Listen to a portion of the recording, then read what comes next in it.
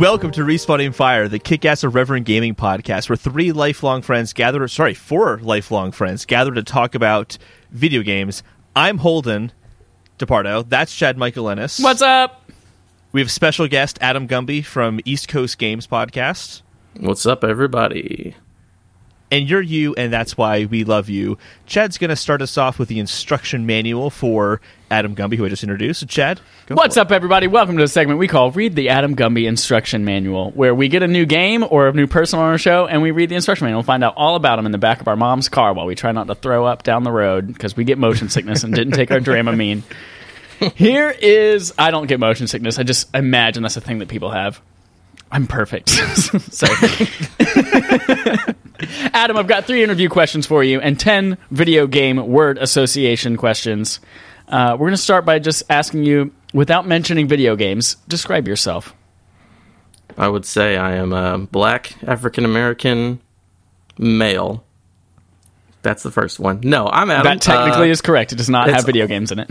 Yeah, it doesn't have video games. No, I'm Adam.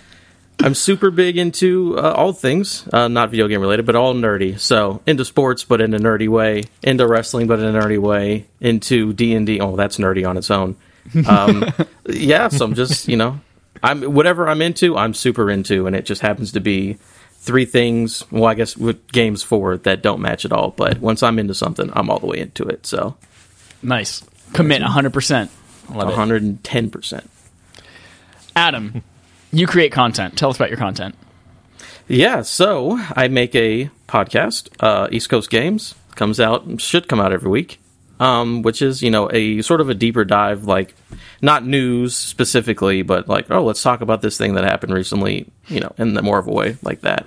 And then I've been saying this forever, I have about 80 episodes of a D&D podcast that I'm ready to publish at any moment. So it's not out yet, but whenever it does come out, I'll let everybody know. Wait, what? 80 episodes? I think it's 80 episodes. Why haven't you released them? You have 80 episodes. I'm waiting on music. That's it. Oh. I'm waiting on theme music. And I just keep keep editing. High production values, and you're like going for it. I'm trying to, as best I can.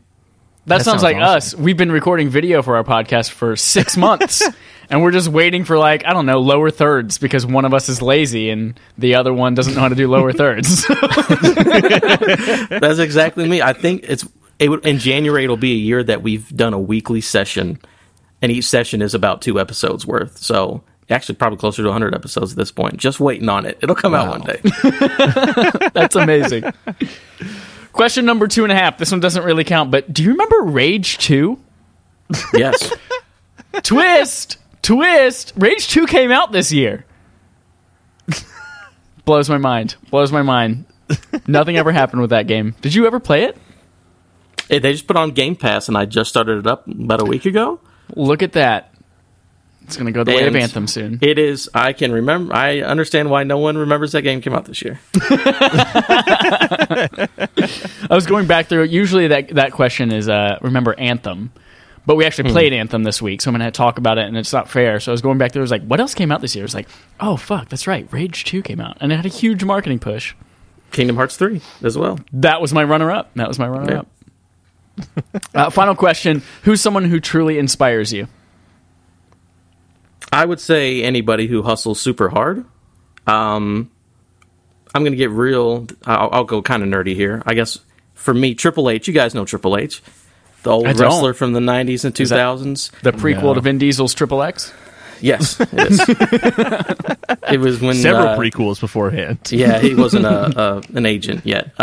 No, so Triple H is a guy who used to be a wrestler like during the Attitude Era, so like Stone Cold, Rock, all that kind of stuff. And then he married Vince McMahon's daughter. And now he runs a brand called NXT, and it's the best wrestling on TV. And I'm just like, hey, that guy's really cool. Like, he was a professional athlete, he moved up, and now he's owning and creating a thing that's better than the guy who hired him all those years ago. So, like, shout out to that. That guy's hustle is ridiculous. So I'm all about that. Good answer. Most everyone is like, oh, my mom. And like, no, you're just like, I got a guy ready to go. That's awesome. No. All right. 10 questions before we get into our episode. They are just video game word association. So I say something video game related. You just say quickly whatever comes to mind, as long as it's not offensive. Starting with Anthem. I was about to say garbage. I don't know why. That's how this First works. word. Great. Oh no. Qbert. Fun.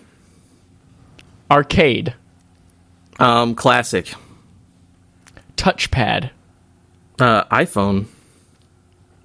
Doritos. Locos Taco. Yes.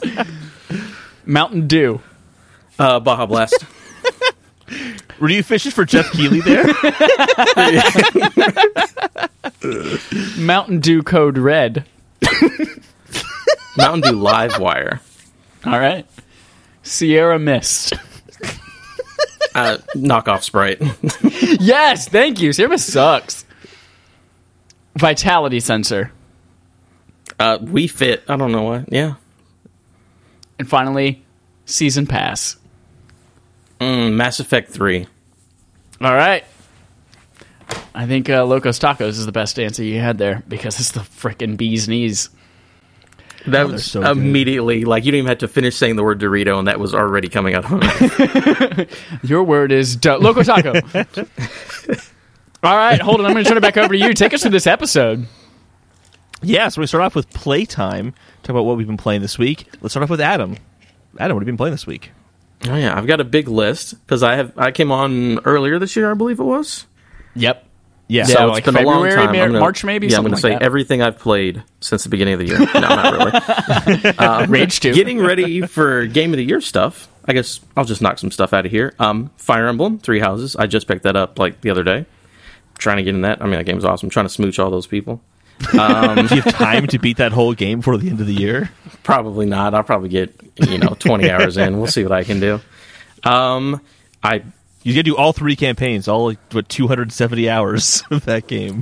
That's not going to happen. I'll see how many fights I can get into. Pretty much. Let's see. Pokemon Sword. Of course, that was a little while ago. Slay the Spire. DMC 5, Hitman 2, Control, Rage 2. There it is. And Jedi Fallen Order. These are all the things I played in the last 2 weeks trying to get ready for the end of the year stuff. If I remember correctly, like a week and a half ago, you tweeted out, like, what should I be playing for the end of the year? I've already got Control. Mm-hmm. How have you beat Control? Do you love it? Do you want it? No, to win? I am... What's going on? I'm probably like 4 hours into Control. Okay. I'm liking it, but I also love Remedy. I've loved literally everything they've ever done. So I was like, I'm going to get to this eventually. But I'm like, now it's that time. I got to get to it. But yeah, I like it. I mean, it's just, Remedy's weird, man, but like in the best way. Sam Lake's just like, can I make a TV show? They're like, we're a video game company. He's like, yeah, I'm making a TV show. And it's, I love guess his video games are storytelling. TV now. Yeah, it's so weird, but it's like Twilight Zone video game every time he makes something. I love it. Dope. I'm Yeah. playing DMC as well. How are you liking it so far? I beat the first level, and it's very anime. It's very Japanese. Yes. I mean, it's a fun action game. I don't know what's going on in the story. I don't know who these anime boys are, but it is a fun game. So I'm gonna get through that, at some point. God knows when, but I mean, it's fun to play. So Yeah, I haven't played any of them either. So I'm like, I don't know who Dante is. I don't know who Nero is. I don't know who V. I have no idea who anybody is or what the hell is going on. They fight demons. yeah. Yeah, that game is Yeah. basically just about being super stylish and cool and looking badass and then shooting shit and killing shit. Yeah. That's the It's great American dream. You've got anime guy with the motorcycle sword, and you got goth magic dude so far, is what I've seen. So it's pretty good. Yeah, Adam Driver. It's basically just Kylo Ren in a different outfit. It is. Well, that's a lot. You played a lot this week for sure. Yeah. Trying to Actually, catch up. I'm curious what you're thinking of Jedi Fallen Order, because Chad and I notoriously have not enjoyed that game that much. Yeah. I think is fair to say. I love that game. It won't be my game of the year, but it would be my top 5. The thing is, at the start, I also love Star Wars. Like, watch all the Clone Wars, watch Rebels. I do all that nonsense. I love it at the beginning. It slows down in the middle, then you get a power and it gets good again. That's the way that I saw it. And yeah, I'm on my second playthrough of that, trying to at the harder difficulty now. The hardest difficulty, or Yeah. Mm-hmm. woo, Doing my good best. luck on those final couple of bosses. God, right? Who are you telling? My only real issue is that I had some technical problems in the late part of the game where like the world wouldn't load in and stuff.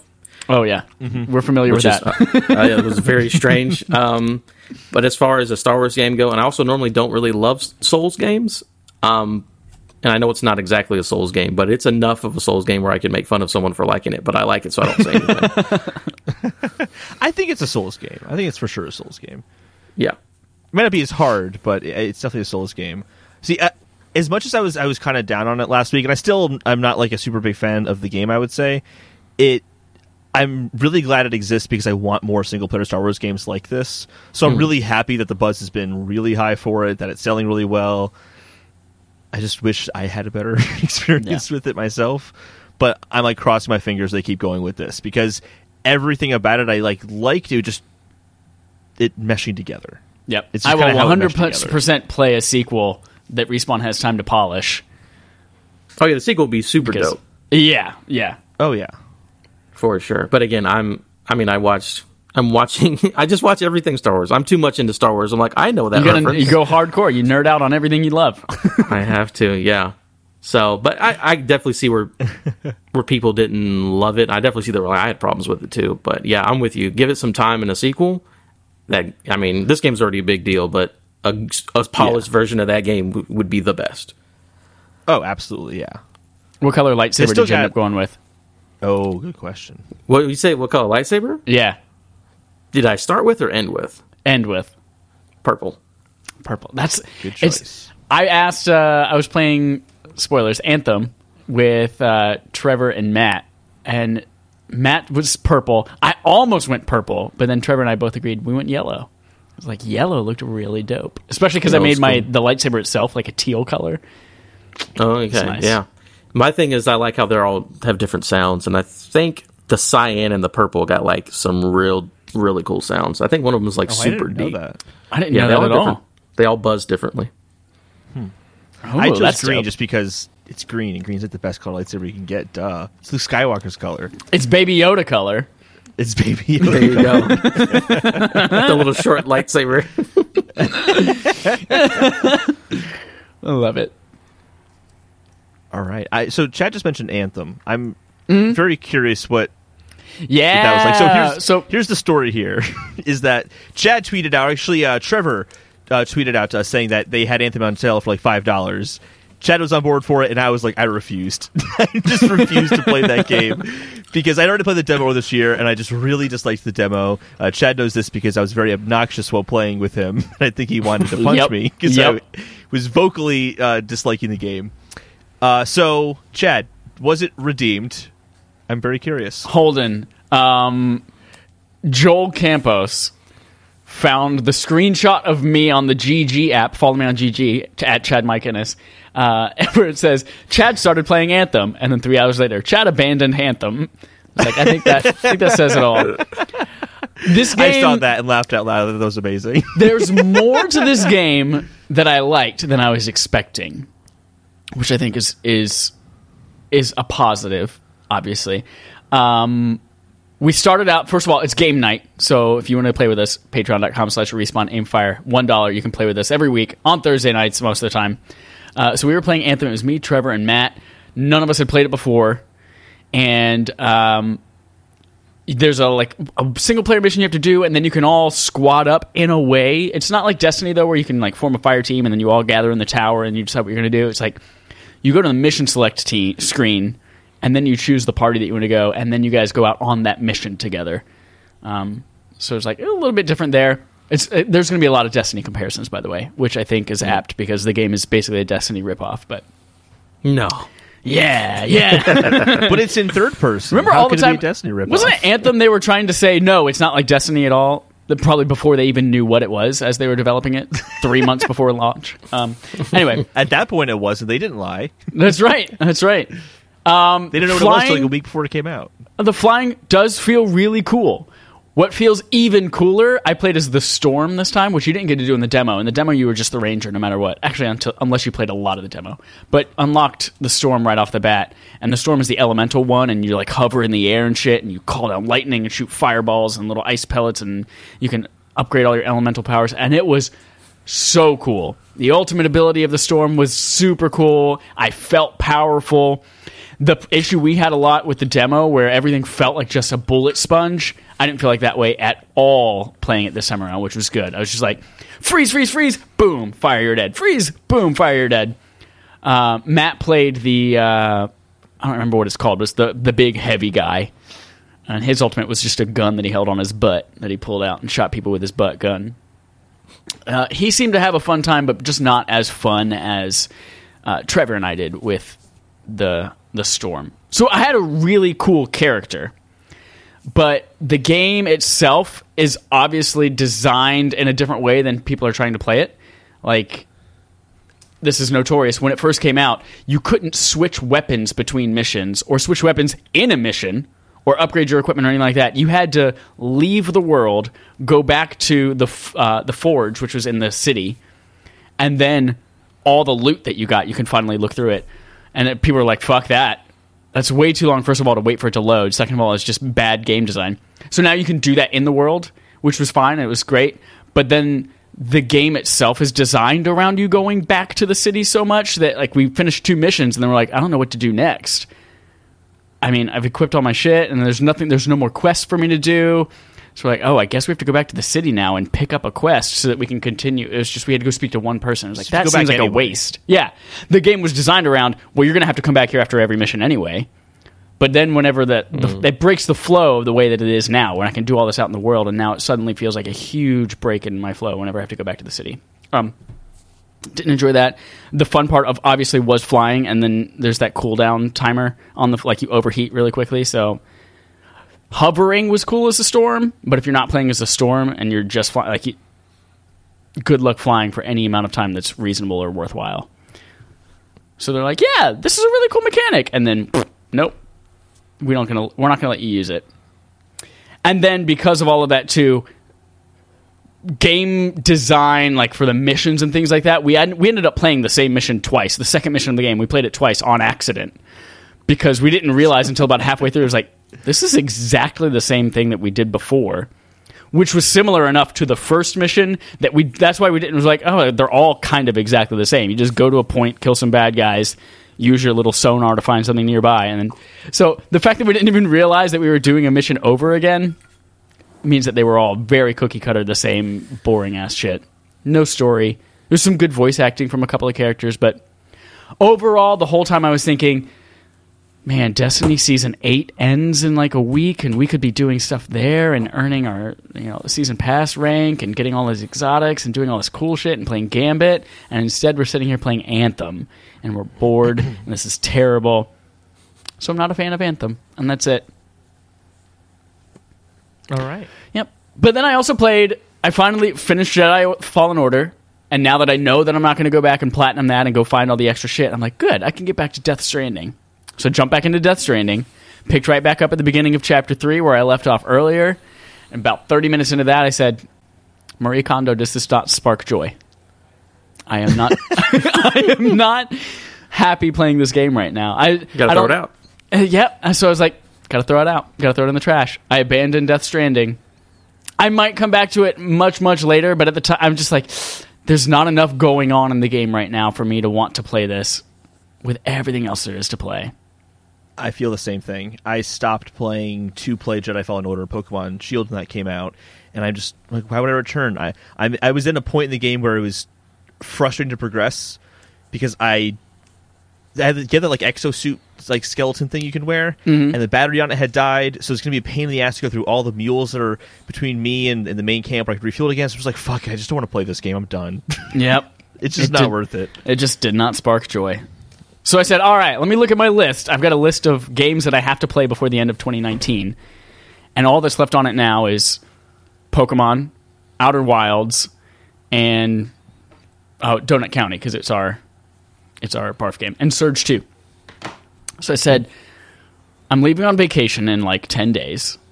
What can I play that I could probably finish in those 10 days? I looked up how long to beat Outer Wilds, and it said 16 hours. I was like, okay, I could finish that and not like leave halfway through and be like pining for it the whole time I'm back in North Carolina. So I jump in Outer Wilds, and I played it for about an hour, and I said, nope, no, this game has great music. It's got great visuals, but I am not about to fucking wander all over the galaxy with no direction, trying to figure out what I'm supposed to do, and then figure out how to do once I figure out what I'm supposed to do, figure out how to do that efficiently. Like, nah, that's too much wasted time for me. So I abandoned the Outer Wilds after about an hour, and I don't think I'm coming back to that one. Don't. Holden thinks it's so magical and special, but I'm so sorry. It's a magical experience, but it is like you have to enjoy that journey. If you don't enjoy the traveling on the planets, you're not going to enjoy the game. Yeah. Because we did an episode where we all sat down and played it because one of us really, really liked it. So you guys got to try this. We tried it out. And the thing he ended up actually not even finishing it. The thing about that is, like, I think the game is intriguing is the perfect word for like 1 to 3 hours. And after that, if you're not stuck with it it's done. Like, I just looked up the ending, and what you have to do to beat the game is, I never would have got there. I didn't enjoy it enough to try to get there. But it is very intriguing. When you first start, you're like, man, this world's really cool. There's mystery everywhere. But then you get to that point where it's like, what am I actually supposed to do? And then your 20 minutes is up. And it's like, yep. That's how I felt anyways. That's exactly how I felt too. I was, okay, I know now that I don't have to finish this. I can put that away. And now I'm very excited. I almost had time to start it today, but then I forgot they were celebrating my dad's birthday, and I had to FaceTime into my dad's birthday and tell him I love him and watch him open presents. No, he's great. I love him. Happy birthday, Dad. But even though it's tomorrow, he wasted my Sunday because his birthday's actually tomorrow. Anyway, so I'm going to pick up the Surge 2. And I'm going to play through the Surge 2, and I can't frickin' wait. And then while I'm home, I'll play on my Switch Donut County and Pokemon. That's it. That's all I played this week. All right. I played a few things this week. For game night, since I didn't play Anthem, I played Sea of Thieves with Dallas, and that game is a great... It's like coming off of Destiny, which is very intense and action-packed. It was a nice change of pace just to sail and go get treasure.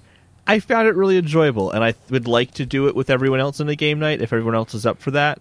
I think Dallas and I had a good time with it. Can I tell you, sorry, it's a very one straightforward small thing about that. One thing I love about Destiny 2 and what they did with the free-to-play is that they've made so much content immediately available to everyone. You can jump into this game and do so many things right off the bat. And that's part of what I felt restricted with Anthem. I was like, I can only do like these 3 quests, and I don't know what the fuck to do. And then Sea of Thieves, you're like, yeah, you can just jump in and you can just go sail and find treasure. It's like, no, it's great. Continue. Dallas has said there's a lot more content now. I'm not sure how to compare it, but I can see this being a gameplay loop that can be kind of fun, where you're essentially getting a treasure map, finding the shape of that island on the big world map, and then sailing there. And the sailing, I thought, was actually just kind of fun. And sorry, we can't not call that out now that you've typed it and we've laughed. Adam was trying to kill a spider, and he's freaking out, looking behind him all the time. We were sitting here talking, and this black spider is behind me, and I swatted it, but I didn't crush it when he's gone. And I'm really fucking scared. Oh, he's terrified now. He's running away, the spider. He's like, that guy tried to hit me. I'm not dealing with this. You fucking better run away. Anyway, he's going to get his friends. So you then find that on the treasure map, you get the island, and then you can find that island shape on the world map. You sail there. Oh, the sailing. That's where it was. The sailing's kind of fun because the waves in the ocean, first of all, just look unbelievably good. And it acts very realistically, where the wave can actually change the course of the ship a little bit. So you do have to kind of keep an eye on steering the ship and making sure you're kind of staying the course. It really does rely on everyone talking to each other, because the sails kind of get in the way when you're on the steering wheel. But it's not called a steering wheel. There's another name for it. The boat wheel. The captain's boat wheel. I don't wheel. know Ship wheel. I don't know. We're going to call it the captain's wheel. It's a steering wheel, isn't it? Wheel. I think there's a different name for it. Anyway, so the point is that I can see where it's fun to kind of communicate with your friends and try to find the treasure together. We didn't really get into too much combat, so I can't speak to that. We did run into the Kraken, though, and when there's only 2 people on a ship, that Kraken kicks our ass. We were done. But it was a lot of fun. I liked it, and I'd like to have like a large group of people playing it as well. I think it'd be a good time. So I liked Sea of Thieves. It is a steering I wheel, by also the way. played. Is it called steering wheel? Okay. Yeah. Also, one thing about Sea of Thieves that I didn't realize, Matt said that was his most played game in 2018.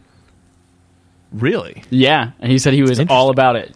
So if we want to make that another game night on Xbox One. Then he'll be able to help us out. We've lot, got too. a He'll be our ringer. Brendan Fraser. Yep. We've got the our game Brendan is- Fraser helping us find the national treasure. Oh, I can't No, that wait. game is super good when you have a full crew. I've played with a full, 4 people. Galleon, I believe it's called. Yeah, the game's awesome. Yeah, and I have an Xbox now, and so it's on Game Pass, so just easy to get, not a big deal. Speaking of Game Pass, Devil May Cry 5 is also on Game Pass. I started playing that a little bit.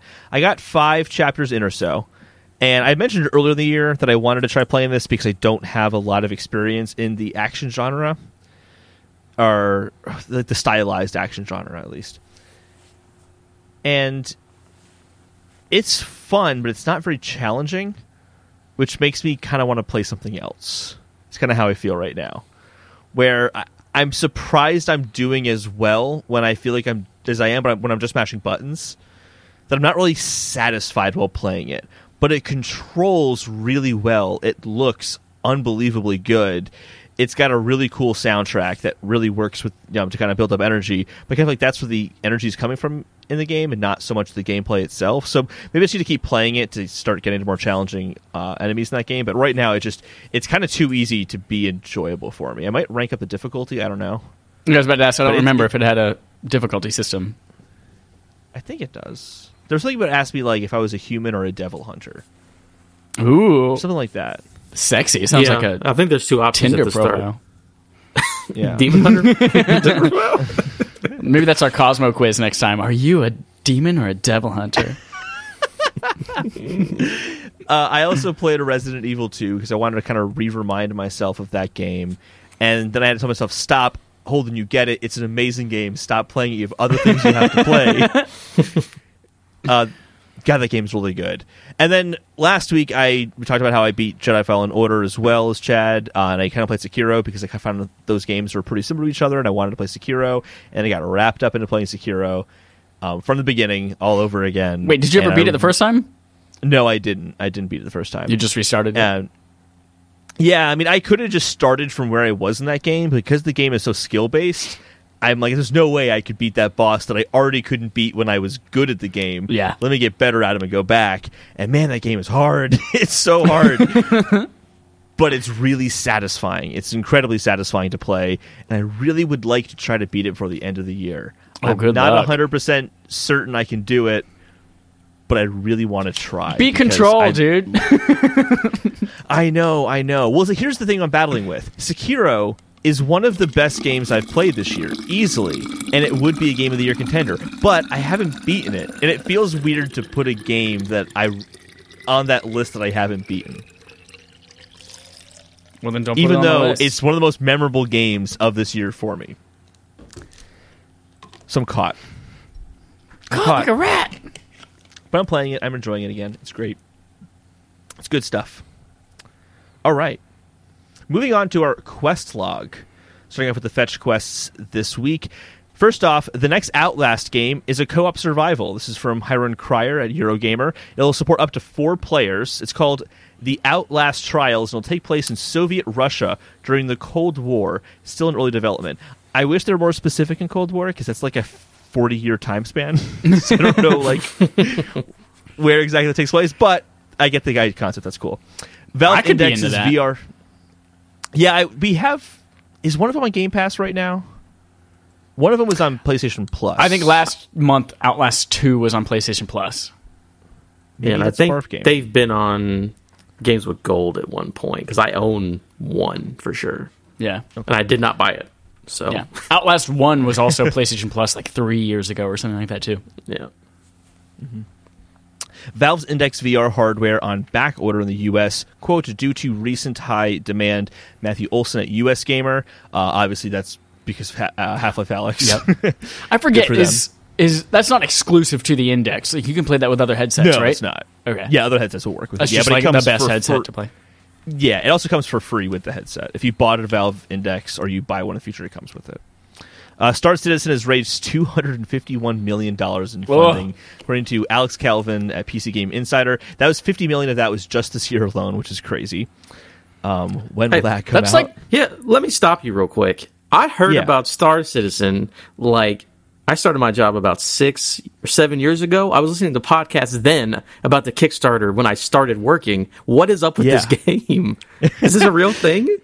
Yeah, it's a real thing. It's still happening, I guess. There's 2 games now. So there's Star Citizen and there's something Squad 42 or something like that. And it's a single-player game in that universe that has a bunch of A-list actors in it, like Mark Hamill, Gary Oldman, who's the woman from X-Files? She's in it. It has a surprisingly good cast. I'm forgetting some people that surprised me as well. But yeah, they've been raking in money. There's been some controversy around them charging for ships in the game at like $1,000 per ship. And I guess people are doing it. That's how they're raising $50 million. It's ridiculous. So it's happening. I don't know what's going on there, though. The Avengers had a budget of $220 million. The Avengers. Marvel's first Avengers movie. And this thing has raised $251 million. That's insane. Nintendo sold over 800,000 Switches over Thanksgiving week in the U.S. Andrew Smith at IGN. That's the highest sales within a week for Nintendo Switch. Good job. I'm sure Switch Lite had a big part of that, too, because it was on sale. I can't wait for a good color of the Switch Lite. I'm going to get it so hard. I want a midnight purple real bad.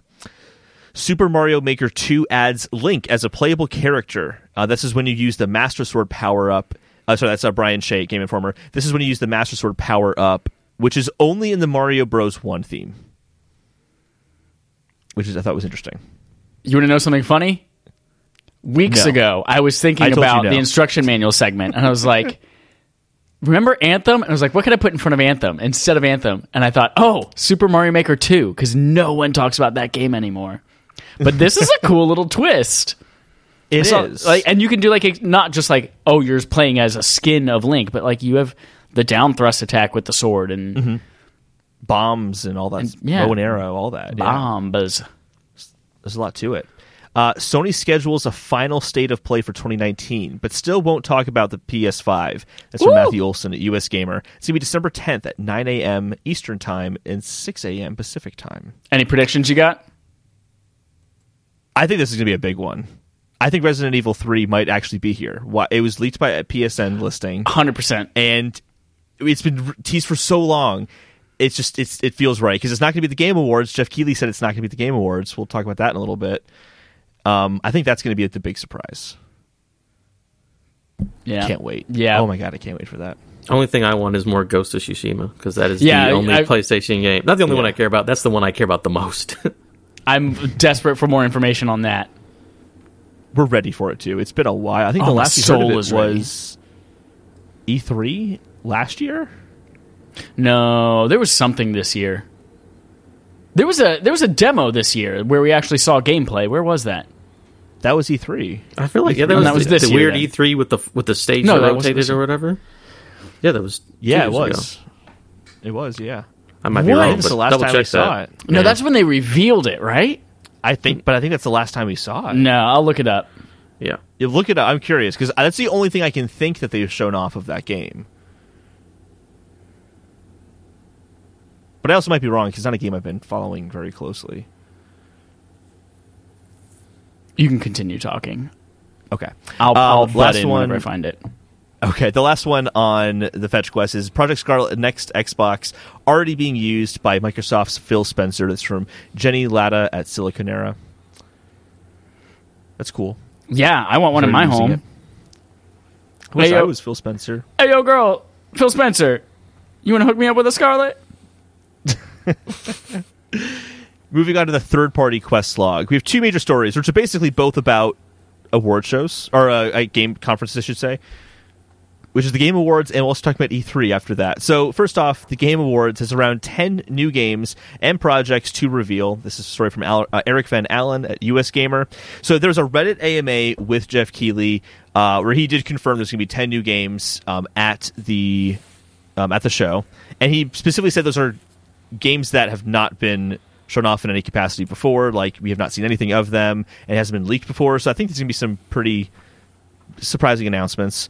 He also mentioned, too, that there's more new content than there is games we have seen before, which that seems new. It seems like mostly was updates on games we had before last year than it was new reveals.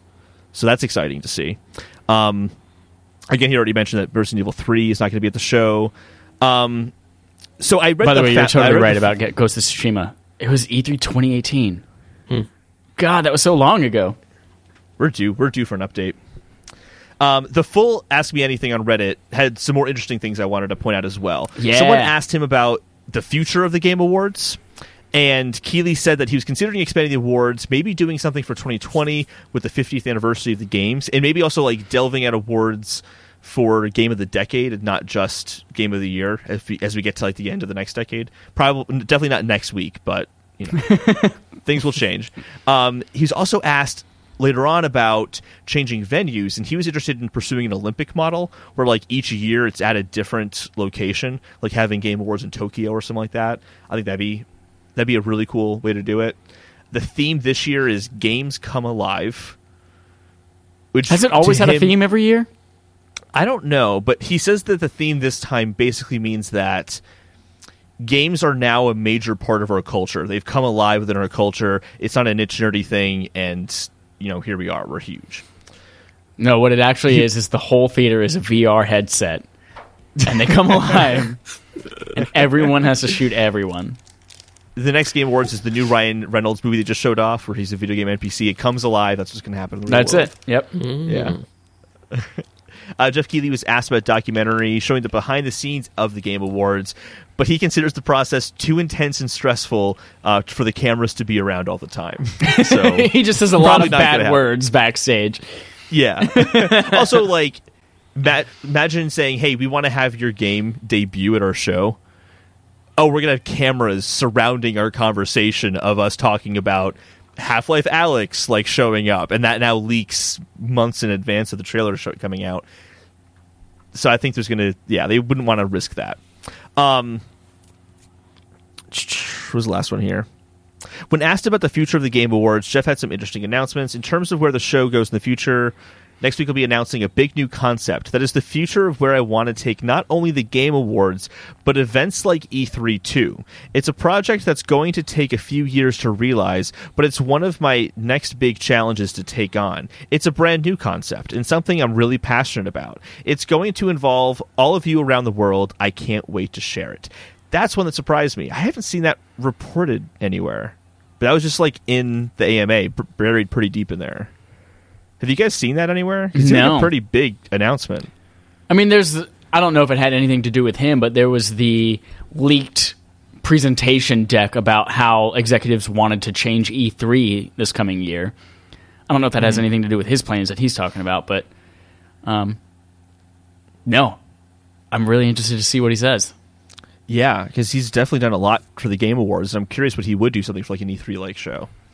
So that's kind of cool. I wonder if there'll be like more of an official presence. You know, like what was the opening night live that happened this year that he put on for the first time for what conference was that? Was that Tokyo Game Show? Was that TGS? I think it was TGS. Yeah, this is where they showed the Death Stranding footage.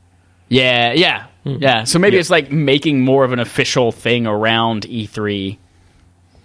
I don't know. Oh, that'd be interesting. Yeah. Like having official award shows and things like that too. I don't know. Dude loves his awards. He does. So, I think one of the big important things I mentioned at the beginning there, though, is the 10 new games. Do you guys have any ideas of what those games could be? Well, interesting that it says games and projects. I don't know what projects could mean. Unless it's like... there was the... Project Gotham Racing, maybe? That's what it is. Project Gotham Racing 7 or whatever they're on now. Unless it's things like the Hellblade developer talking about their mental health initiative that they're working on over the next few years. Maybe that's what they mean by a project. Possibly, yeah. I have no idea. Or whether it's just like project could be DLC, even if it's not a game.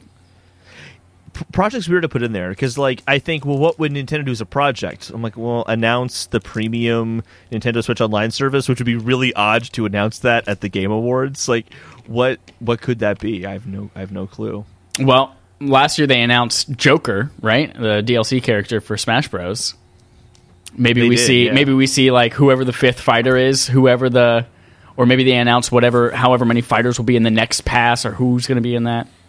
Nintendo's going to do big things for sure. I would be not very surprised to see Breath of the Wild 2 there. Or I wouldn't be surprised. 8 of the 10 projects are fan-made Warframe trailers. Oh. Yep. They will have a special announcement at the Game Awards. Warframe tweeted about that. So Warframe and Game Awards go together like lamb and tuna fish. Here's a good one, because I got this brought up to me maybe about a month ago when Bluepoint was making a bunch of weird tweets about remaking. I think it was like Legend of Dragoon and Demon Souls is what they were seemed to be hinting at. Mm-hmm. So maybe we're getting a Bluepoint remaster, something crazy like that. Do you think, because they've tied themselves so much now to like their big project being on PS5 with that Wired article, do you think that we're going to see an announcement about next-gen Bluepoint at a Game Awards?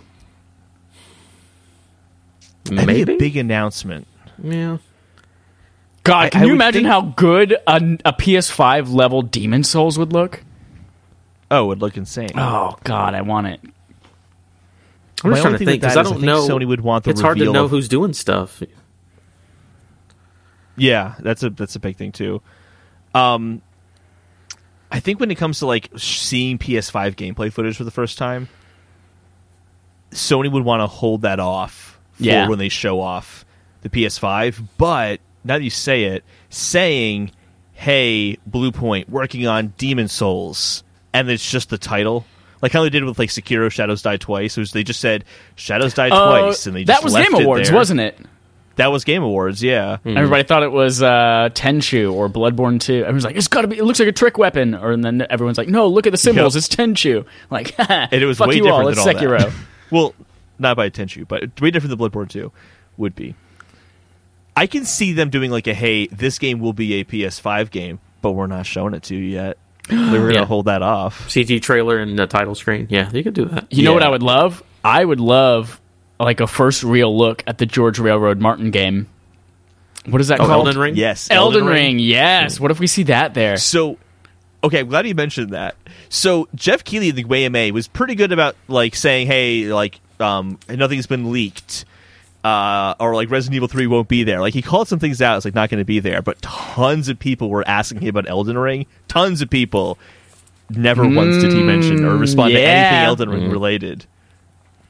No, we're about to get some Elden Ring. But I'm crossing my fingers for Breath of the Wild 2. I think there might be something.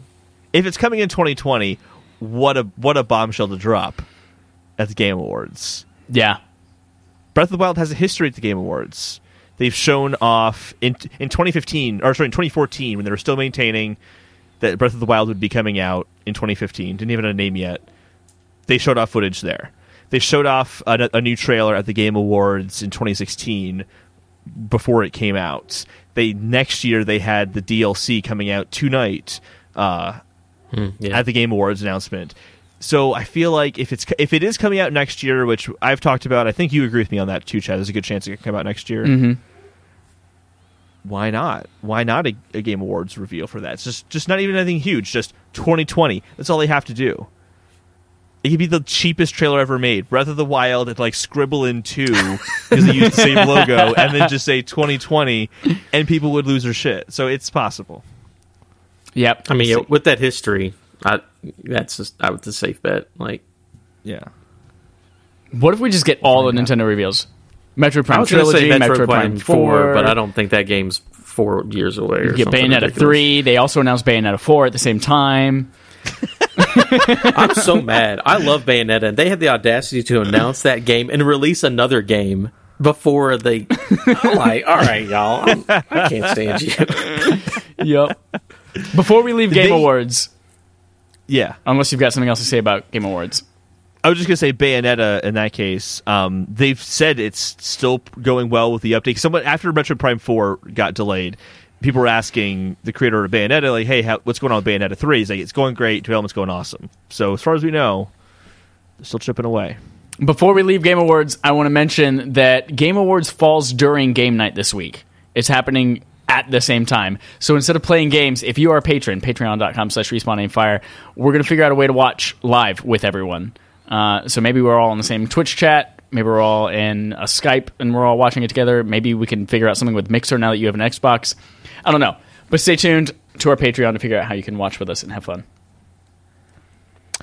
So, the next thing here is a report from the PR firm Evolve. Alex Calvin, a PC Game Insider, wrote an article about it.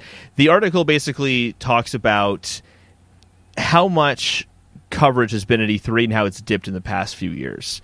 The gist of it is essentially that from 2016 to 2017, numbers are going up, 600 increase from 2016 to 2017, but then it dropped by 400 in 2018. It dropped by 1,400 in 2018, and has only increased a little bit since. So basically, the coverage of articles at E3 has dropped. There hasn't been as much to talk about, maybe. There's a lot of reasons why this could be. I thought this was interesting, kind of in light of a lot of the conversation about E3 losing its relevance. And this is kind of like the data point that says, yeah, the relevance is slipping, because people aren't talking about what's happening at those award shows as often. They specifically cite it's been down 40% since 2017. Some more information report I thought was interesting, just to kind of throw in there. YouTube and Twitch creators used to be the majority of influencers that were present, so not like IGN, but like individual personalities who make content online. Mm-hmm. YouTube and Twitch were the primary types of influencers present. 2019, Mixer took over, but not only took over, they doubled Twitch's representation, which is pretty huge.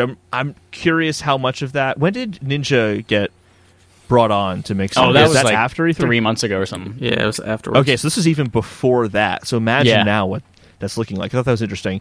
The three most covered games of E3 2019 were Cyberpunk 2077, Final Fantasy VII Remake, and Watch Dogs Legions. 1 and 2 didn't surprise me. Surprised Watch Dogs Legions was the third most covered game. Really? You remember that? Yeah. E3, it was big at E3. That was like the only other game that had a decent showing. I guess, yeah. Yeah. All right, yeah. So then the coverage drop-off is more prominent with traditional media than with influencers, although both are technically down. Curious what you guys' thoughts on this are. If you have any ideas why it could be happening. I don't know whether this has any direct causation, but there is a correlation that the biggest dip, where it dropped by almost half in 2018, was the first year that they allowed the public to attend. And it might have been like media saying, oh my God, this place is already a clusterfuck. If you're going to allow in 10,000 people from the public to be in this as well, we're just going to cover it from afar. That's interesting. Because I know that's always been a conversation. It's just how much of a headache actually being at E3 and how you never actually get to play more than like 2 games a day because of how overcrowded it is. So maybe that's part of the problem. I think another part of it too, and it doesn't entirely explain this. This is a huge drop off. Is that we're kind of at that end of the cycle now, where even Sony's like, now they don't got anything to talk about. We're not even going to show up. So there's just been less things to discuss. The fact that 2019 was bigger than 2018 and Sony wasn't even present this year, this probably would have been an even bigger increase if Sony decided to say anything at E3 at all. So I think a big part of it is, it's like when console sales were dropping, or not consoles dropping, I guess it was console sales were dropping towards the end of the 360 PS3 life cycle, and everyone's like, oh, it's because consoles are doomed and they're dead. It's like, no, it's the end of the cycle. Like, wait until there's next-gen content that people can talk about in regards to E3. That will develop the headlines. There'll be stories worth talking about. I think it kind of comes down to there's just not a lot to really discuss. Yep. 100%. Yep. And looking at this, it was said written content's down 40%. Yeah, that's just more influencers and people just doing video, right? Yeah, 100%. Overall, more video is down, but like, who reads anymore? How do you read? Come on now, right? Where are you getting this information about written content? I don't see that on a video anywhere playing right now. The Wise Danny DeVito once said that you can't get what you get from a book from a television faster. What was the line?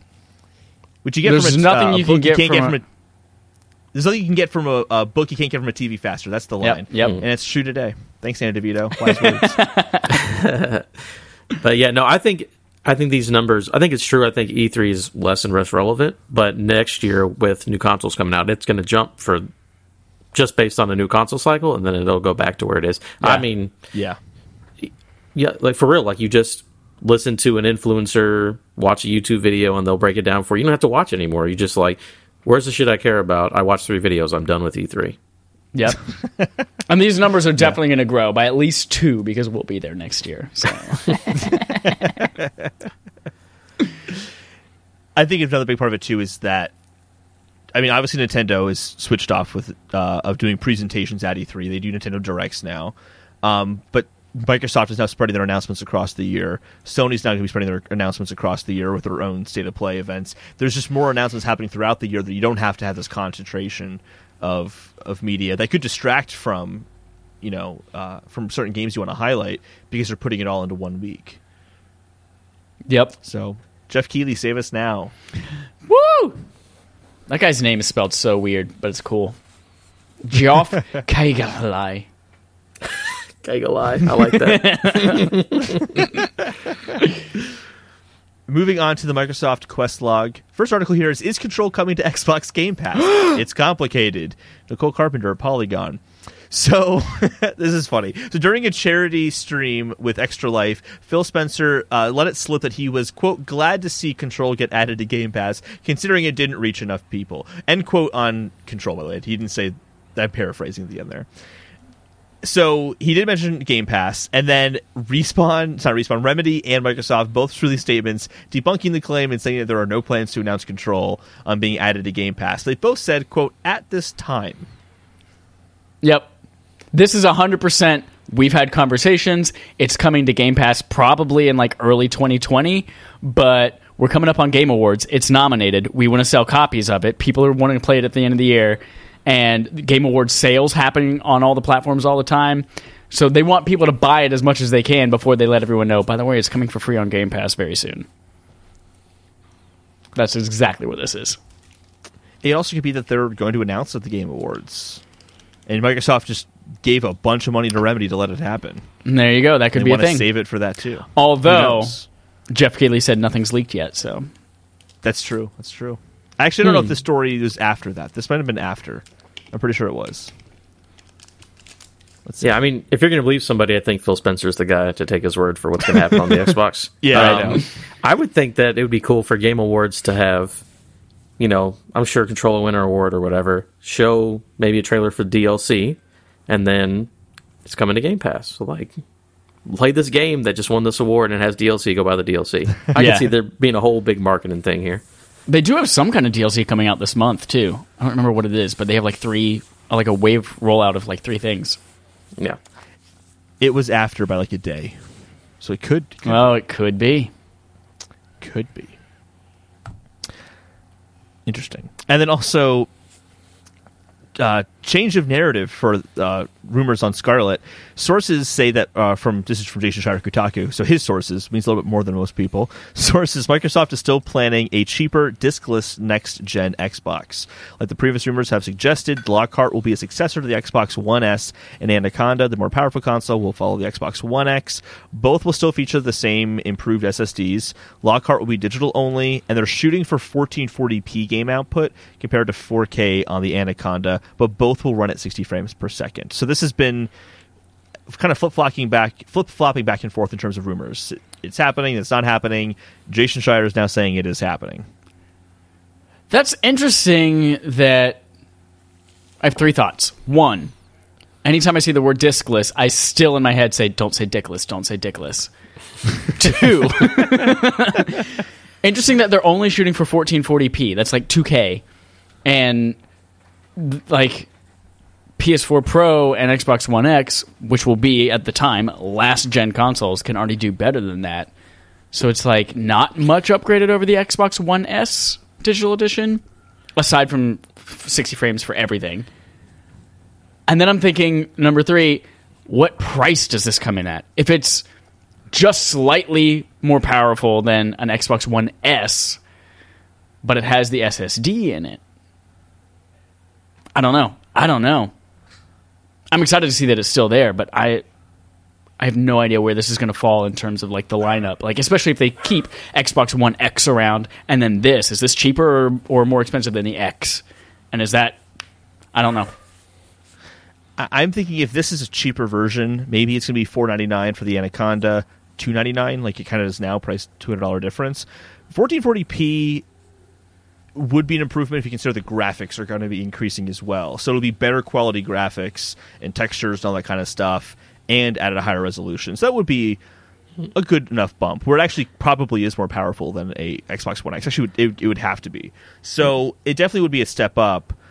I'm just curious how they justify this and say, if games have to run on both, which one do they push as like the primary Xbox? Is that the Anaconda, the 4K one, or is that like the premium version and this is a cheaper option, or is that the main option and the Anaconda is just like a premium upgrade you can get if you want to, but everything's still going to work right there? I'm curious how that's going to play out. I mean, if we look now, but it makes sense. I mean, everything runs on everything, but the X is like, it always has its like improved, like enhanced for X. Like, I think the expensive ones will be what they push for. Is that native? Because native 2K would be better what they do now, because I might be wrong, but don't they just upscale on the lower model machines now to 4K? The Xbox One S does not do 4K at all. Yeah. Well, what about the Pro? PS4 Pro? PS4 Pro, on some things it's native, some things it's checkerboarded. Interesting. Usually it's like indie titles or things that are not as demanding that are native 4K. Yeah. I'm with. It's just going to be a cheaper option for people who don't feel that they need the full big box. I feel like you shouldn't do this at launch. I feel this is like a year and a half later thing. Yeah. Just to not make it confusing. But maybe in lieu of a Slim, this is something you come out with. Yeah, like this is your Slim, is the discless, a little bit less powerful, but it's still better than anything we've had before, besides, our main box. But I'm not a marketing dude. What do I know? When thinking about and when you're looking back at how game consoles have been revealed in the past, it'll be like, hey, look at these new graphics, look how gorgeous they look, because of the powerful new console. Are they going to be like, hey, here's these graphics, look really good, but wait, here's another thing that look even better? Are they going to go like up, or are they going to show the Anaconda off first and then say, oh, and we have a shittier version of this that you can also get too? And just it'll be like gloss X, over it. where they only everything is shown on Xbox One X. They don't show anything on the S. Yep. Not at all. They're like, but just then, look at this. When they revealed both of those, though, like, everyone thought, you're going to reveal both of these, even though the X is not coming for another year and a half, you're still going to reveal this? But then the S sold like crazy right after that. Sold really good, yeah. Yeah. Like, why would people buy... Everyone's thinking, why would people buy this knowing there's a better one coming next year? Like, they don't care. They wanted the S. So, there's definitely a reason and a market for it, but I don't know how they're going to fit it in. Well, here's what I can tell you. When I was younger, I worked at GameStop. 90% of your customers is, my kid bitched and wanted a new thing. That's cheaper. Let me get that. 90% of your you get your hardcore people who are like, I want this. I pre-ordered it, and then mom's like, he wants to play 2K. What's cheapest for me to let him play 2K? And that is most of your consumer base. So, well, we have a box right here that will play things in 2K. That's crazy. She's like, I don't know what the hell you're talking about. Give me it because it's cheaper. Like, straight up. I like that this is also discless. I would get that one just because it's discless. I like that idea a lot. I'm liking my Xbox doesn't have a disk drive. This is, in my stupid little head, it feels like it's the future now because I have a console that doesn't have a disc to put it in. It's kind of exciting for me in a really like nerdy, dorky way. I had a little bit of a heart attack whenever I was like, my 4K Blu-ray collection. What do I do now? But PS4 or PS5 will still have a disc drive. I'm sure they won't make the idiot decision to cut Blu-ray player out of that. So they're talking about doing two models too, and this might be a really smart way. So like, it's really tough for these companies to just remove a disc from their consoles, even though they know they'll make more money by doing digital only, because they have those partnerships and relationships with GameStop. It'd be a really good way of saying it wasn't our choice if you just put out two consoles, one doesn't have it, one does have the disc drive, and let the market decide for you. And they know a lot of people might not even go for the disc option. I mean, maybe, who knows? But it'd be a really funny way to say, like, hey, the discless sold more, so next time around we're just going to go and screw discs. We're not going to do anymore. Sorry, GameStop. We don't have to support you anymore. It's up to the market. It wasn't Sony's choice. It wasn't Microsoft's choice. It was the market. Can I tell you also, I had Anthem on physical because it was $5 on Amazon Prime. So I had it physical and I put it in, and the first time I booted up my PS4 with it in there, and I heard the disc spinning around inside of it, I was like, oh, I haven't heard that noise in a long time. I hate it. Get it out of there. So maybe digital's the way to go. Yeah. Do you know what console did not have any discs in it? The Atari VCS. ColecoVision. That. But also the Vita, which is apparently no longer a business that Sony wants to be involved in officially now. This is from Logan Moore at DualShockers. PlayStation's Jim Ryan says Vita is a business that we're no longer in.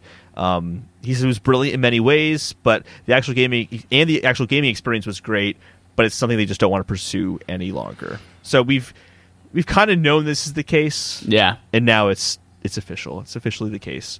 Don't expect a Vita 2. No, they've got their hands full with next gen and with PSVR, and they already announced years ago first party support dropped, and then they stopped manufacturing them earlier this year too. It's like, yeah, it's not going to be a thing. And if anyone was hoping that PlayStation 5 would have like a Switch type model variant, no, that's not going to happen. It'd be so cool, but it's not going to happen. Nope. I would love it. Yeah, sad days. No other thoughts on that? You guys ready to move on to the main quest? Oh, I'm Betty Spaghetti ready. You Betty Spaghetti? All right.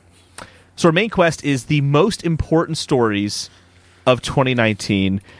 Adam, Chad, and myself have each brought what we think are the most important stories, and we're going to just share 2 each of what we thought were impactful for the industry going forward, or whatever we deem is important. Adam, do you want to start us off? Yes, I will, because I don't want anyone to take mine. I guess for me, I'll go to this one, right? One of the most interesting things this year was, I guess you would call it the live streaming wars.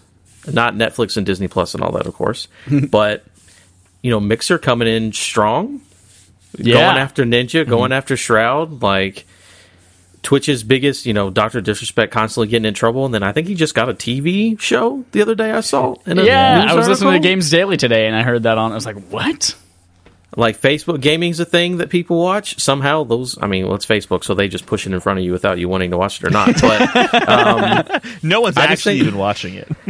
Yeah, no, it's just Russian bots watching it. But no, it's just, I would never have thought in a million years that, like, there would be, like, free agent players in live streaming competition where, like, we're signing your dude, we're signing your guy, we're taking this lady over here. Like, I know it's been a thing for a while, but it's crazy to see how serious that these people are. I mean, after, like, Ninja's whole thing with Drake, I'm like, this being a streamer can be a mainstream thing. So, yeah, Microsoft dumping that money on those guys to, like, make their brand a thing. And like we said in the E3 trailer, or in the E3 news part, where Mixer, like, doubled Twitch's, like, output on E3 stuff, like, it's crazy to see. I think it's just real cool. I agree. It's a surprise, and I'm too, also... because Go ahead, Chad. Nope, you're going. Okay. I was surprising to me because I'm on YouTube all the time, and YouTube's like my main video platform. So I don't even really think about Twitch and Mixer. So when all this was coming up, I'm like, man, like, I guess I didn't realize how big these platforms were. They're gigantic now. Huge. Yeah, that's definitely wherever that takes us in the next. Here's a question: does PlayStation 5 have integrated Mixer support? Even though it's Microsoft, yeah. Even though it's a Microsoft service. I think they'll try to stick with Twitch. And that's all they're going to... I mean, all the biggest streamers are going over to Mixer right now. You think they're going to abandon support for that? Well, I mean, because they don't want to abandon support. You can just bypass and do it yourself. I think they'll just expect them. They know how to do that, so they're not going to block anybody. Because remember, PS4 launched with Ustream support, I believe, is what the... That's right, yeah. Twitch came later. Was. Yeah, so I think they'll allow you to do it, but like with Xbox, you just press a button and you're streaming on Mixer. I don't think PlayStation's going to do anything like that, of course, but yeah, that's also a crazy thing. Just press a button and you can stream whatever you're playing to the world. Like it's they build it into the consoles now. Insane. I've got a story that I think is maybe the top story of the decade, or at least the generation. And I think that's the Stadia reveal at GDC, when they detailed what Stadia the service was, the game streaming, the fact that it's all of these really powerful computers switching between things seamlessly, Google Assistant integration, all of these things that didn't actually end up becoming real, but would go on to define, I think, what the next 5 years of gaming will end up being, trying to create that experience. I think that is huge, and that's the biggest jump I think we've seen in gaming technology in a very long time. The conversation throughout the year has also been just dominant. Yeah, on the flip side, another top story is Stadia stumbles and falls to his death. But no, I think that reveal at GDC was huge. I remember coming out of that, like we were talking about on our recap of it, it was like, this is the equivalent of Apple's iPhone announcement. Like, there are things before Stadia and there are things after Stadia. That's what they said about Anthem too. Except the payoff. Yeah. The delivery, yeah. But yeah, I agree. Absolutely. You know the crazy thing? I might have interrupt you.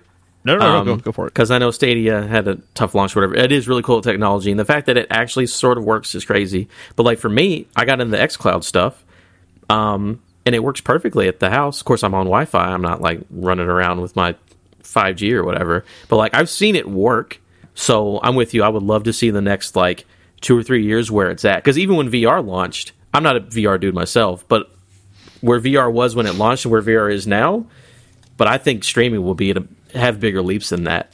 Like I really think streaming could be like the next big thing. Yeah, I'm excited to see when games don't have to be tied to a console, and you can make a game that's just for xCloud or just for Stadia, and it utilizes being on a cloud infrastructure. Like, what kind of unique game experiences that we aren't thinking of could happen because of this? Interesting to. You have something like Group Bandersnatch. Everyone can make choices on Netflix now. I'm just thinking like you get that cheaper Xbox or the cheaper PlayStation model, and it doesn't matter because you can get the extra power to make it, like just stream the extra processing power, and it doesn't matter what box you have. It's going to look great because they're doing it on the back end for you. So like your hardware doesn't even matter as much. Like because if it works on my phone, clearly you could put it through a machine that has a little bit of power and make it even better. Again, I'm no streaming genius. I'm not a marketing guy or a streaming guy, but I think that's a really cool idea that I think it could be going. My first story is just that Sony and Microsoft are talking next gen officially.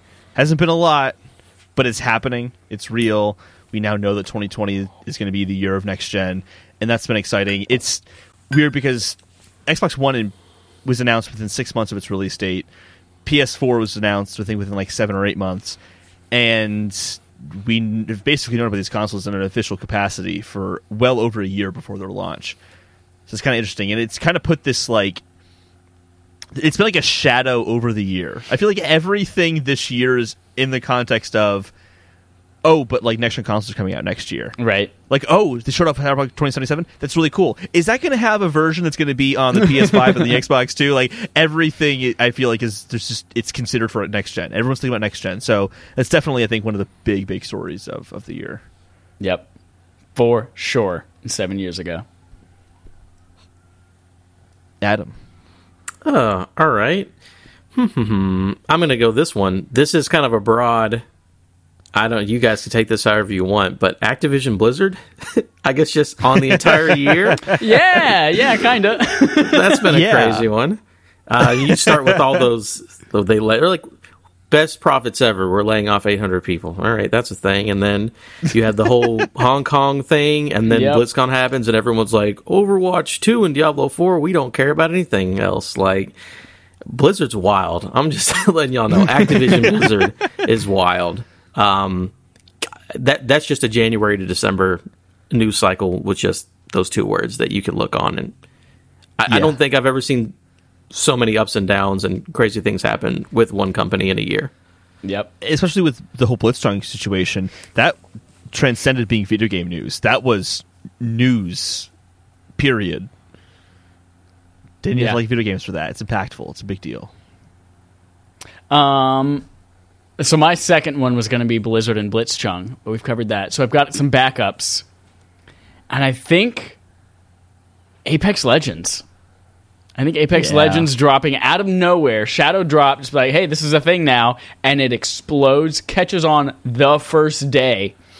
And I think why it's so significant is because, one, it's a quality game, made by Respawn, really, really great systems, introduce a lot of cool things. Everyone's like, the pinging system. It's actually really cool. But it also wiped PUBG off the map. PUBG was always like, oh, I played this instead of Fortnite because it's more realistic. And Apex is like, cool, we're going to do that but better now, and it's more realistic. And so I think that was a huge thing. It showed that there is room for another company to come and just, what used to be 2 years ago, PUBG was the biggest fucking thing on the planet. And people are like, Microsoft is like, we've got it coming exclusively to Xbox, and that was like the big story that year. And now it's just like, oh yeah, people used to play that. That's crazy. Apex Legends came and eat their lunch. It's a big deal. Yep. And the fact that it had legs, like, that people are still playing it like crazy. It grew so fast, too. It got, like, was it 25, 50 million players in a week? Or something ridiculous like that? That first month was nonsense for Apex. It was yeah. insane. It's kind of crazy still that even if it falls off, all three of those battle royals, Fortnite, PUBG, Apex, they still like crush everything else. Even a low point for PUBG crushes everything else. A low point for Fortnite, and like you said, for them to out of nowhere, here's another one of them, and it's right there with the rest of those guys. I'm with you. Apex is a big deal, and the fact that genre can exist as it still does is. What are we going on? 3 years of battle royal games at this point? Yeah, I think so. Yeah, and it's still bigger. It's a genre it's in and of itself now. It's a thing. It's legitimate. For my last story, too legit to quit. For my last story, this might seem small right now, but I do think this is going to be a big deal looking back. Is some of the stuff that Microsoft has done with selling consoles. Xbox All Access is now like an official program. It's not like a trial they're doing. It's an official program where you can get a console on a subscription and then upgrade next year to the new console. That's a whole new way of buying consoles that I think is going to really possibly change the landscape. But also, discless consoles. Microsoft did it first. Don't say discless. I think that's a really big deal. And I think looking back, we'll see this is kind of like the first console that really dipped its toes in going in that direction, and it didn't dip its toes. It just 100% did it. So I think that's a big deal, and I think that they made some big moves in terms of selling hardware, representing hardware that we'll see the fruits of in the next decade and see how it changes the market in the next decade. But I'm also a big digital person, so that's kind of how I feel about it, because I'm a big digital person. Yeah, digital only future. Power goes out and I'm fucked. I wanted to run through just stories we didn't talk about, not to like have conversations about them, but just to like list it off, because this year is insane. Mm-hmm. There was so much that happened this year. So just the things we didn't talk about: Metroid Prime 4 getting rebooted, the Sonic character model backlash. You have Oculus Quest, Death Stranding's release date, Kaz Hirai retires, PSN you can change your username, that's now a thing. Valve releases their own headset. Half-Life returns. Final Fantasy VII remake is like official and happening. Coming out in a few months. Sequel. Coming out in a few months, yeah. Mm-hmm. Nintendo Switch Lite. There's the Joy-Con drift issue. PS4 crosses 100 million units in sales, and then 450 million units across all four PlayStation models, and they get the Guinness Book of World Records for the most consoles sold. Holy shit. Sony and Microsoft partner on cloud infrastructure. There's going to be a Rabbids game that's specific to China. That's a big deal. We haven't seen a game made for a specific market. PlayStation Productions they're taking movies seriously. And on that note, Detective Pikachu, kind of the first really big, successful, critically acclaimed video game movie. That's an awesome deal. Sony doesn't want to leave the house. They don't want to go to award shows anymore. They don't want to conferences anymore. They've just been staying in. That was interesting. Apple Arcade's launch. Apple Arcade's launch, right? Sony officially supporting crossplay, and Fallout first. I'm going to add one more. The fuck did Sean Layden go? Oh, I have that on here. I just didn't. I missed it. Yeah, Sean Layden. I just tweeted like 2 hours ago. I was like, I haven't forgotten that no one's mentioned anything about Sean Layden in 3 months. Yeah, It's been since September. It's crazy. I got another one real quick. Epic Store versus Steam. I know that kind of started end of last year. Yeah. But like Ubisoft exclusive to Epic, and then Microsoft and EA are like, we're going back to Steam. Like, what? I mean, I'm not really a PC dude, but like that's when Microsoft's like, yo, Halo on Steam, have fun. When EA's like, everything on Steam, we're done with Origin, have fun with this. Like, Yeah. And then Epic's just buying people up, and people like that's crazy. That because Steam was the only ones who had the ball in their court, and then everyone's like, I guess we'll have our stores, and everyone's like, pick a dog in the fight, I guess. Yeah, that's huge. Yeah. Absolutely. The landscape is changing. Well, all right. It's a time where Chad and I shut the fuck up because we're so fucking humble. Adam, you have a segment or something you want to talk about. If you don't, it's fine. You were uncertain before, but if you have something, the floor is yours. Oh, God, what did we bring up before we started recording? Because now I feel like an idiot because I'm unprepared. Because I did have something I wanted to... Yes, barf. First of all, favorite thing you guys do. It's awesome. Thank you. Thank you. I guess, how do you guys... Well, I can have an idea. What is your plans for that in the future? Like, is there certain things that, like, you guys, like, one of you specifically wants to cover that you really hope gets brought up? Like, how are you guys want to take that forward? Because, again, that's my favorite thing, dude. I love... hear you guys talk about Undertale and just like everything. It's awesome. So like, what's your process for that? And like, what do you each individually specifically want to do next with that? I guess. I love it. It is one of my. Sorry, I want to gush about it a little bit. It all started as like, hey, let's play old games that we should have played that we never played before. And so I think Super Metroid was the first one, or something like that. But it's an excuse for me to play things that I've always wanted to play, that I was like, oh, one day I'll find the time to. But now I'm like, I have 30 days, I have to play this. And in all of that, Undertale's the only one that I never actually made it around to, even though I beat it previously.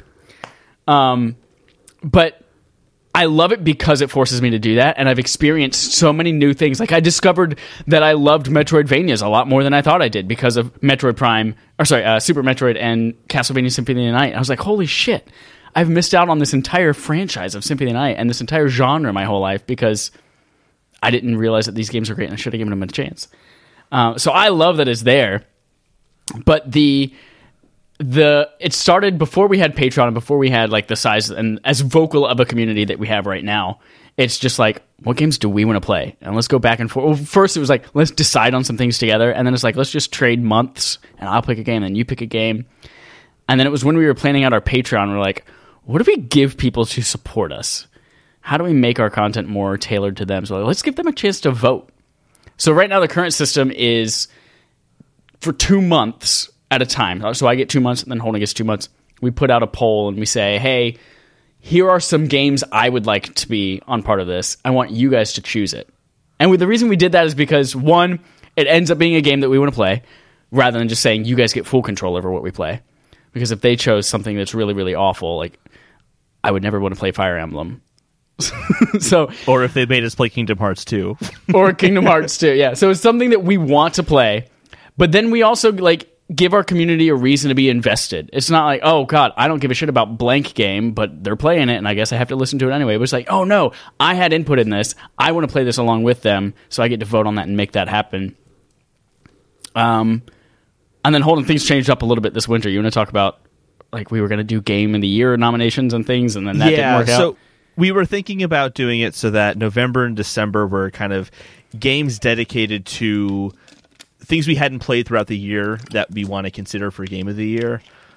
But what ended up happening there is that if I wanted to play Death Stranding for the end of the year and we put that in the poll and it didn't get chosen, I feel like I might have missed out in a game that I would have made my Game of the Year because I had to finish one game by the end of the month. So what we ended up doing was having Bits of Barf, which had been recommended to us by I believe it was Dustin Eucalyptus Hill that recommended that to us. I think that was his idea.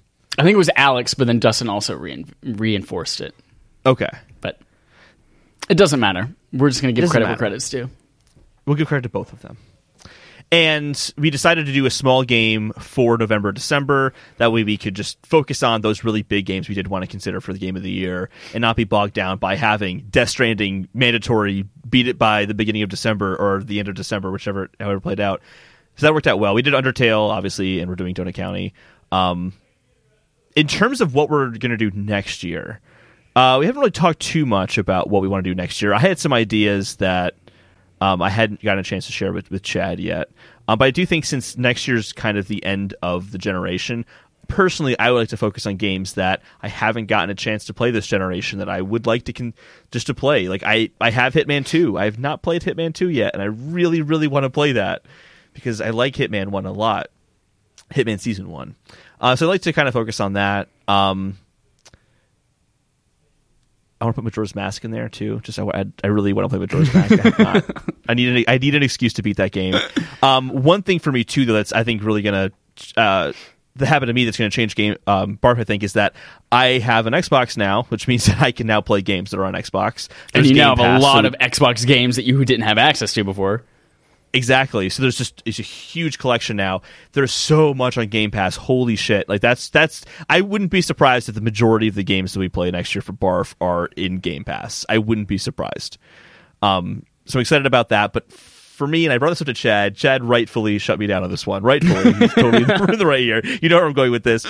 So Dallas, who texted me about doing Mass Effect 3 for Barf, because I never played Mass Effect 3, but Mass Effect 2 is one of my favorite games ever, and I have access to 1 on Game Pass, and I just bought 2 and 3 recently. Been playing that, and I'm like, why don't we just do... I'm like, Dallas, we won't just do 3. Well, let me ask Chad about doing the entire trilogy for Barf. And yeah, exactly, Adam. So we're not going to do that, because as Chad put it out, it's too much game for even 2 months. But maybe we'll do Mass Effect 3, and kind of going into some 360 games that maybe I haven't gotten a chance to go back to in terms of games that I'm going to put out there. I think that's where I'm at right now for Barf. I want to take it. Do you have any ideas? I think ultimately what we wanted to do and what we wanted to continue to develop is, and this goes across not just Barf, but like the rest of our podcast and something like that too. Like we love that we get enjoyment out of it, but I think for me, and I think I speak for Holden too, like what really makes it worth it is when we do see that other people are enjoying it as well.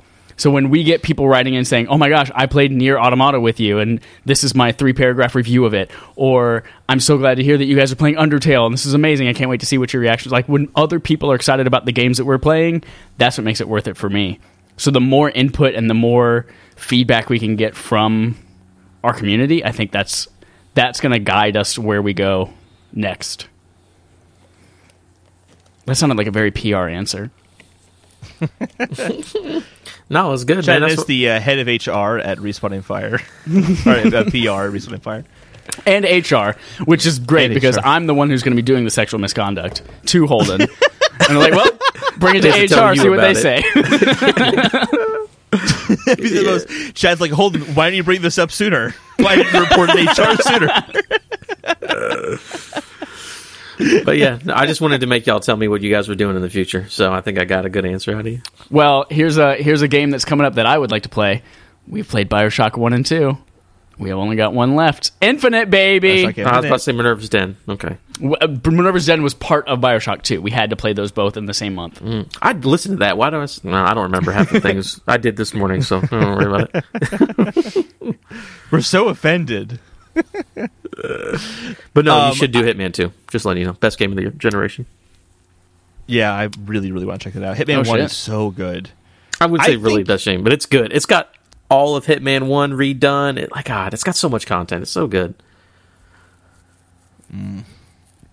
Yeah. What's that game company I want again? to play that game. Who made that? IO Interactive. I know, IO. that's what it is. It was like, what is it? And they're working on Season 3, apparently. Was that... Am I remembering that right? I know they're doing something for Warner Brothers that's not Hitman, and I think they're also doing Hitman at the same time. Oh, fuck. Where's that Harry Potter game? Oh, my God, I know. So you said Warner Game Brothers, Awards. and I'm like, oh, Dude, God, if that's Game a Game Awards Awards. thing, I'm going to lose my shit. I mean, the trailer was ready for last year's Game Awards. Just re-release the trailer. Oh, Or release the man. trailer. That's right. It was right before last year's Game Awards that leaked. Oh, Yeah. fucking... what is it? That Warner Brothers Montreal... The Batman people. Batman. Yeah, I don't know if that's ever actually been in Rocksteady. development, but man, they are teasing something hardcore. No, not Rocksteady. The other people, they were teasing Quarter Owl stuff. Yeah, Montreal, Maybe who we'll made get Batman Arkham Origins. Origins, yeah. Oh, I don't know those guys. Yeah, it was around. That was the not Rockstar game that everybody was like, "This isn't Rockstar." But yeah, they've been teasing Court of Owls stuff like a month and a half ago, or it was around Halloween, I think. Oh, it was Batman's anniversary. That's what it was right. around. Yeah. Yeah. Chat. Patreon.com/RespawnAimFire. Come watch it with us and see me freak out live on stream if they announce it. Let's wrap up with Game On Game Show, the game on our game show where we play Game On, a game we play on a game show. Game. This week, we have a new game. It's a game called Mama Who Bore Me, named after the hit musical Spring Awakening song, Mama Who Bore Me. I just farted as well. I hope that comes up on stream. So this game, I'm going to give you, I have a list of 11 characters. 11 classic, I believe they're all Nintendo characters. And I want you guys to just take a stab at what game you think they debuted in. And we'll see who can guess the most correctly. Right. So which video game did these first appear in? I'm going to randomize them by picking up and down the list. So no official technical randomization. But some of them are a little bit easier. Some of them might be a little bit harder and stump you. Well, I'm just curious to see what you guys got. We're going to start with Wario. What game did Wario first appear in?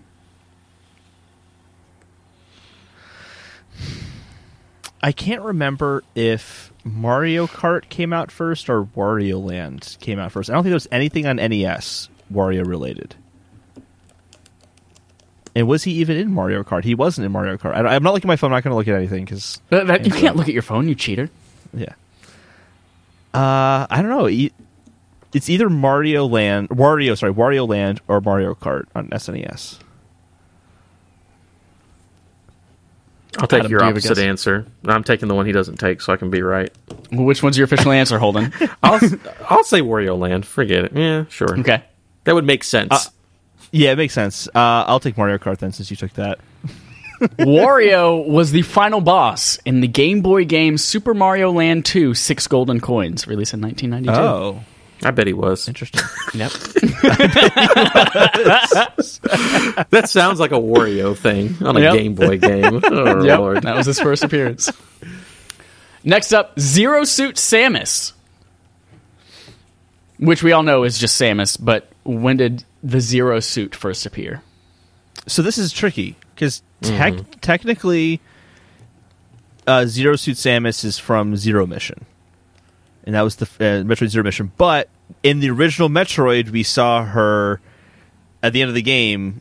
She loses her armor and she's there in her her undersuit, or depending on how fast you beat the game, it might be a bikini.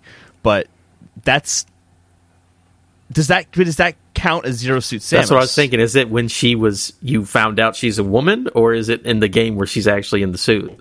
I'm with you on that one. I don't know. I'm gonna just take the first one because that was a big old shocker spoiler back in the day. It's like, oh, that's a girl, so I'll take Metroid. So I'll do the opposite. Then I'll say Zero Mission, just because the opposite of yours, so we're not doing the same thing. Keep it interesting, but also it's the first time it was named Zero Suit Samus, so I'm gonna go Zero Mission. The official Nintendo answer is it makes its first appearance in Metroid Zero Mission on Game Boy Advance in 2004. However, it is not called Zero Suit Samus until Smash Bros. Brawl. That's the first time we see the name Zero Suit Samus. Oh, so she has the suit, but they don't call it that until Smash Brothers. Yep. Interesting. Next up, Baby Bowser. Oh, I know this one for sure. Yoshi's 100% Island? It is Super Mario Sunshine. So, Adam, you say Yoshi's Island? Because aren't there a bunch of babies in that game? Yeah, I'm gonna say Yoshi's Island. I have no idea though. The answer is Super Mario World 2 Yoshi's Island is the first Oh, appearance really? of Baby Bowser. Is it the same version that's in Super Mario Sunshine? Because that's when he introduced that character. I'm very surprised. I don't know. So Holden is at 1. Adam is at 1. Are you thinking Koopalings? Tied. The Koopa Kids? Is that what's in the Next first time up. we get? And we'll see. Next up, Magikoopa. This is the Magikoopa? the wizard one that like sends out little things and summons shit. Has the glasses. Super Mario 2. I'm gonna say New Super Mario Bros. On DS. Super Mario World on Super Nintendo in 1990. Ooh, Next we're up, crushing it. yeah, you guys are doing real good at this. Very good at this game. Bowser Jr. Bowser Jr. That's who is in Super Mario Sunshine. Adam. I think he's right. I'll just say 64. I know it's not right, but whatever. Well, don't pick something. It's okay if you guys both guess the same answer. Oh, well, I'm taking his answer then. Yeah, it is Super Mario answer. Sunshine. Yes, Okay. He's the boss of Super Mario Sunshine. Bowser Jr. and Baby Bowser, fun fact, share the same exact.